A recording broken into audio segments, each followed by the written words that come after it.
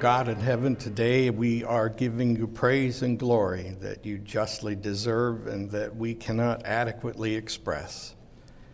We thank you, we praise you, we celebrate your majesty, your grace, your supremacy over all things. When we consider world circumstances, when we think about storms, famines and droughts, when we think about drone attacks on oil facilities, when we think about all of these major world events and we're tempted to be afraid, we remember that you are God over it all. That Jesus rightly said to the representative of Caesar, you have no power that isn't given to you from above. And so we recognize that our times are in the Lord's hands, especially if we have given our lives to Christ and are now living as members of the Lord's household. And so we pray with confidence, Lord, that our world will be okay, even if there are times when we have to suffer discomfort and pain and who knows what. We will trust you through it all, knowing that in eternal terms, these are very temporary times. Oh God, we come with news of those who have experienced sudden and tragic loss. It happens all too often, Lord, and while we know our time's in your hands and we know that for the believer there is an eternity that we can look forward to that is already happening, that doesn't change the grief that comes, that is naturally experienced because of sudden loss, because of permanent change in the temporal sense. And so we join with those who grieve this morning, Lord, those who are even in shock. We join with those whose losses are still fresh in their memory and grieve with them and mourn with them. But so, too, we celebrate your glory and the hope that we have in you. Lord, we pray for those who are sick and injured, those who have surgeries and procedures that will improve their lives but come with pain and discomfort nonetheless. We pray, Lord, that you would intervene in a way that brings honor and glory to you. Since it is for our benefit that we pray, we ask that you might partner with those who help us in such a way that it bears witness to your glory. In other words, Lord, make those doctors, those nurses, those technicians, those experts, those people who relieve our problems and serve as the answer to our prayers, make them better than they know they are, so that they have to acknowledge that the prayer of faithful people did make a difference because their Lord intervened. We pray, Lord, together in silent recognition of all the things that are on the hearts and minds of your people in this house today. We pray together in praise and worship and continue to seek you as we go into the Word in just a moment to know you better and to engage our hearts and minds for your glory. But for now, Lord, we conclude our prayer by saying the words that Jesus taught us. Our Father, who art in heaven, hallowed be thy name. Thy kingdom come. Thy will be done on earth as it is in heaven. Give us this day our daily bread, and forgive us our trespasses, as we forgive those who trespass against us. And lead us not into temptation, but deliver us from evil. For thine is the kingdom, and the power, and the glory forever. Amen. Our scripture reading today, we're going to move to the next chapter of Ephesians. We're going to read from Ephesians. You know what? I just noticed on my sermon notes that that's not right. But in the bulletin, it is correct. So in the bulletin, it says that we're going to read from chapter 5 of Ephesians, starting at verse 15 on page 1162. And that is where I'd like for you to turn. So together we'll read that, and then we'll move on to a few words about it. So, chapter 5 of Ephesians, page 1162, bottom left-hand corner there, you see verse 15. Look carefully then how you walk, not as unwise, but as wise, making the best use of the time because the days are evil. Therefore, do not be foolish, but understand what the will of the Lord is, and do not get drunk with wine, for that is debauchery. But be filled with the Spirit, addressing one another in psalms and hymns and spiritual songs, and singing and making melody to the Lord with your heart, giving thanks always and for everything to God the Father in the name of our Lord Jesus Christ, submitting to one another out of reverence for Christ. That's the word of God for the people of God. Thanks be to God.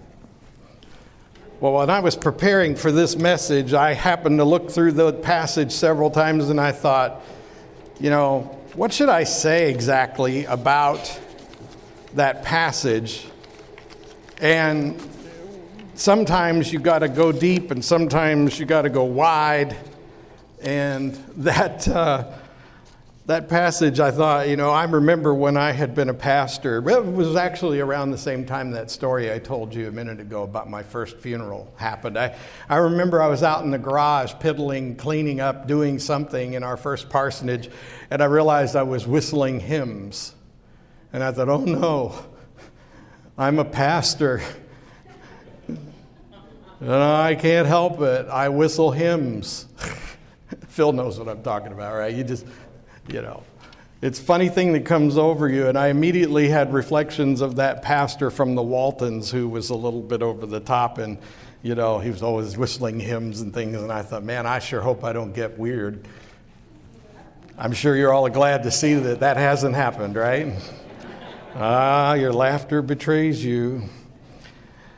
So I said that because, Paul says we should greet each other with hymns and, all that. But what we're going to realize is that this passage, he's speaking in a sort of, it's almost like he's if you look at the whole book of Ephesians, he's sort of getting wound up as he goes along, And my friend George Ball says sometimes, Dan, you get lathered up, and that's just because preachers do that, That's kind of what Paul's doing here. He's getting wound up. He's really getting fired up. And what he's trying to say is that when you refocus your mind and really start living in the Spirit, you find yourself going down an entirely different road with your life, that your walk is different, that you think about things differently, and you interpret the world around you differently, and the way you talk to other people changes. And it's especially gratifying when you're talking to other people who share your beliefs. Yesterday, our presenter for the training program mentioned to the group how pleased he was when he came here that he found new brothers and sisters in Christ. And I can tell you I'm very pleased that that's what he noticed when he came here, that he found in me a brother in Christ. He found in the other people from our church that he met brothers and sisters in Christ. Here is a man who's a police officer and a believer from somewhere in central Ohio who's come here to share with us, and he found more family of God to be around. And so when you're around other believers, you may not talk to each other with psalms and hymns, but your conversations in their very best moments sound a lot like psalms and hymns. That's the idea behind that statement. So I want to ask you today, have you ever driven down a country lane and the pavement ran out and then it turned to gravel, and then the gravel ran out and it turned into a couple of ruts in the road, and then it seemed like it was getting darker, and then you swore you could even hear banjos plucking? Has that ever happened to you? My wife, if she was here, would say, yeah, and it's usually your fault. Yeah, this is a message for men and their families. So, or maybe it's the other way around. Maybe as a matter of convenience and speed, you routinely get on the interstate because you're just interested in getting where you want to be. And you're flying down the road with your cruise control set, and all of a sudden you're around a bend and the traffic comes to a complete stop and you're stuck in a traffic jam. Has that ever happened to you? Yeah. Well, you're looking at kind of two extremes of points of view that I want to visit today. There are those who will, for the sake of pleasure, for the sake of their wants, and I'm one of these kind of people that does this, will want to explore and look for a different way to get where you're going, and so my exploration will sometimes lead me down that crooked path that starts feeling a little frightening, or it might put me in the heart of a city, driving through a neighborhood where I wish I hadn't and actually chosen that unwise route. And then there are those who prefer to move quickly and get where you want to go, and for those people, it's a matter of kind of traveling is a necessary part of getting where you want to go, but there's no particular enjoyment of the journey itself. Have you seen that video that was going around, that picture on the internet the last couple of weeks of the couple that was sound asleep in their self-driving car? You know, that's a new thing now. These self-driving cars are starting to become common, and there's this picture on the internet of these two people just sound asleep and their car's driving them somewhere, and I'm thinking, that's frightening. That's a little frightening. But let me ask you something. Have you had the occasion to set the cruise control and start down the highway on your way to a destination, and then you suddenly sort of snap out of your stupor and realize that 25 miles have gone by and you don't remember any of it? Has it ever happened to you? Yeah. Well, we do that in our lives too, you know. How many times have you experienced an entire week passing with the same sort of blur and you don't even remember what you did this week? You just sort of awakened one moment and realized that several days of your life had gone by, and you're not really sure what happened. It's funny how that happens. It's like we somehow find ourselves, especially in these times of technology and speed and immediate gratification, we have a tendency to put our lives on cruise control. And what I want to talk about for a minute is, what is it that we're living for exactly? The wise walk is a sort of metaphorical way that Paul is trying to drive us to think, to be mindful, to be alert to every moment and every hour of our days, and to live each moment, because one thing you don't know for sure if it's your last, and the other thing is that you'll have a lot more richness in your life if you've actually taken time to live every moment. So avoid living on cruise control. The Apostle Paul says in his letter to Corinth, the church at Corinth, he says, as God's co-workers, we urge you not to receive God's grace in vain.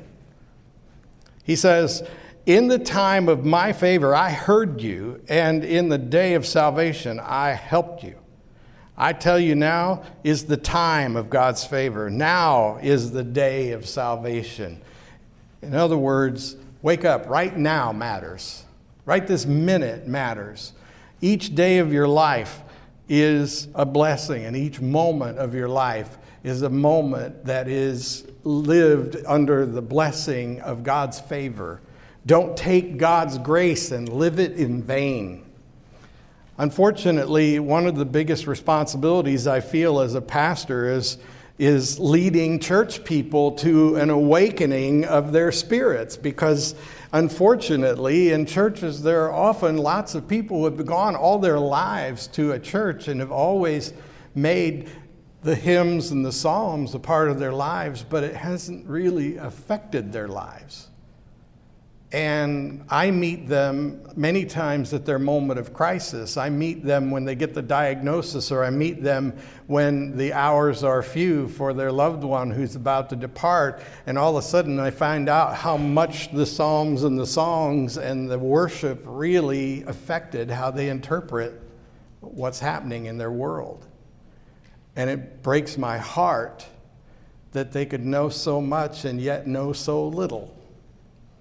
And it really comes down to how you spend the hours and the moments of your life. It really comes down to whether you are living your life on cruise control or whether you're working each moment of your life, working out your salvation with fear and trembling, which again is metaphorical. It's simply to say, Lord, I don't want to miss anything.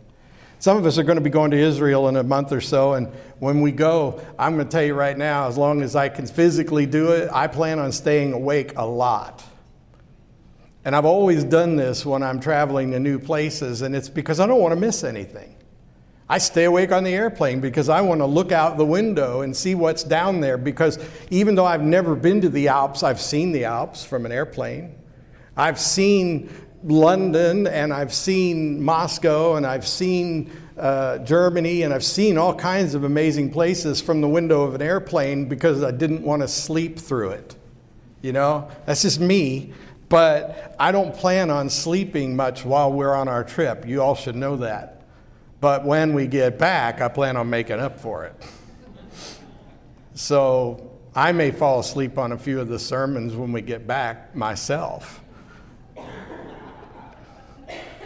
But it's the way I think we're supposed to live every day of our lives, wide awake, hungry to see what God is going to lay before you again today, meeting people that God may have directed to you for a very specific purpose. And when I meet people or when opportunities present themselves to me, I find myself always asking, God, is this you? You know, there's a passage that I'm trying to remember exactly where I read it, but it was just in my devotions this week that basically said that you should listen carefully to the spirits. It's 1 John. I think it's referenced in my notes on the back page here. 1 John says that you should listen carefully to the spirits and make sure that it's the Spirit of God you're listening to. You know, so each day when someone comes to me with a proposal, they'll say, "Hey, I was thinking we could do this or we could do that." I listen and I think, "Well, God, is that you? Is this something you want to do?" I just try to be wide awake to those things, and I feel that my life is so much more rewarding because I do so. And so I want to encourage you, men. How many times in your lives have you just cruised through a week and you don't even remember conversations you had? Isn't it sad that we have conversations with people, and because we're Christians who go to church every week, we'll say to them, "Well, I'll pray about that." And then on Sunday morning when you come to your house of worship, you don't even remember that day or that week, because already, you know, how many of you have ever caught yourself saying, "I've slept since then," as your excuse for not remembering things? It's probably true, but the sad thing is you were probably wide awake. Now, choosing the right path, Jesus says, is not hard to do, because one thing is going to be certain. In Matthew 7:13, he says that the gate to the wrong path is wide and the way is easy. So if you want to choose the right path, if you want to choose the right way to go through your life, it's probably not going to be easy. It's not going to be easy. I find that these are the opportunities that often present themselves when it's inconvenient. I have a number of tasks I try to accomplish every week. Tasks that are important to you and to me and important to our shared journey as a staff and as leadership here. But I welcome the interruptions because I think that's part of the job. I think it's 3/4 of my job is to live for the interruptions to my tasks. And yet sometimes, just like my sermon notes having the wrong scripture reference on them, something suffers because I was embracing the interruptions. And then when I went back to my task, I didn't remember where I left off. Here's hoping that whenever you notice for the remainder of our time together here, whenever you notice glitches in my tasks, you can hope and hopefully agree with me that it was because I had time for somebody. When you're at work, when you're doing your life, and something happens that is preventing you from doing what you thought was important, are you willing to own it as an opportunity to be present to things that may be of God? That's the point that I wish you could take. You see, a lot of us are living for a time when we'll have the time to do what matters. A lot of us are working hard and long hours in order to get the money and earn the pension and to make the time that we're going to put to work for us. And you know what Jesus says about that. He says, you built a new barn for your stuff, and tonight God called you to heaven. In other words, now is the time. Live God's grace without vainly pursuing something that hasn't happened yet. In the same way, don't be tempted to live for pleasure's sake and only live for the wants in your life. Because the danger there is that you will not have heard and experienced those things that you really are responsible for. Like your loved ones, like your children, your spouse, your grandchildren. Those people with whom you journey because you work together. Think about how many hours you spend with the people you work with. In most cases, we spend more time with the people we work with than we do with our families. And so it's important that we're invested in each other in a more personal way so that we are not tempted to be mindless of the opportunities that God has laid before us. Today's message is really just a way to set the stage for what we'll do over the next few weeks, as we're going to be challenged, not just by me, but by others, to be mindful, to be aware of every moment of your life and to live every moment like it's important. And as a men's emphasis, it's a particularly important message because men, I know, traditionally anyway, have a tendency to work very hard for the things they want and the things that they hope to do someday. And there's always somebody who suffers, but none more than the one who lost track of the why. In other words, if you, like so many from a generation of my father, worked in order to provide everything that you thought would make for a great life for your family, and then one day your retirement came and you realized that you didn't know your kids anymore. You didn't know your spouse anymore. You didn't know yourself anymore. Then it would all have been maybe not as meaningful as it should have been. I'll tell you a little secret. I joke sometimes with the people I work with and my family about Pastor Dan as though I'm not him.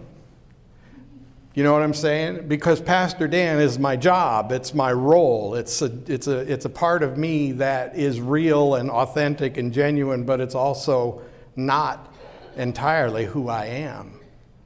And so I have to make sure that my family and my friends never miss out on the opportunity to be with just plain old Dan, where I don't have to be Pastor Dan all the time.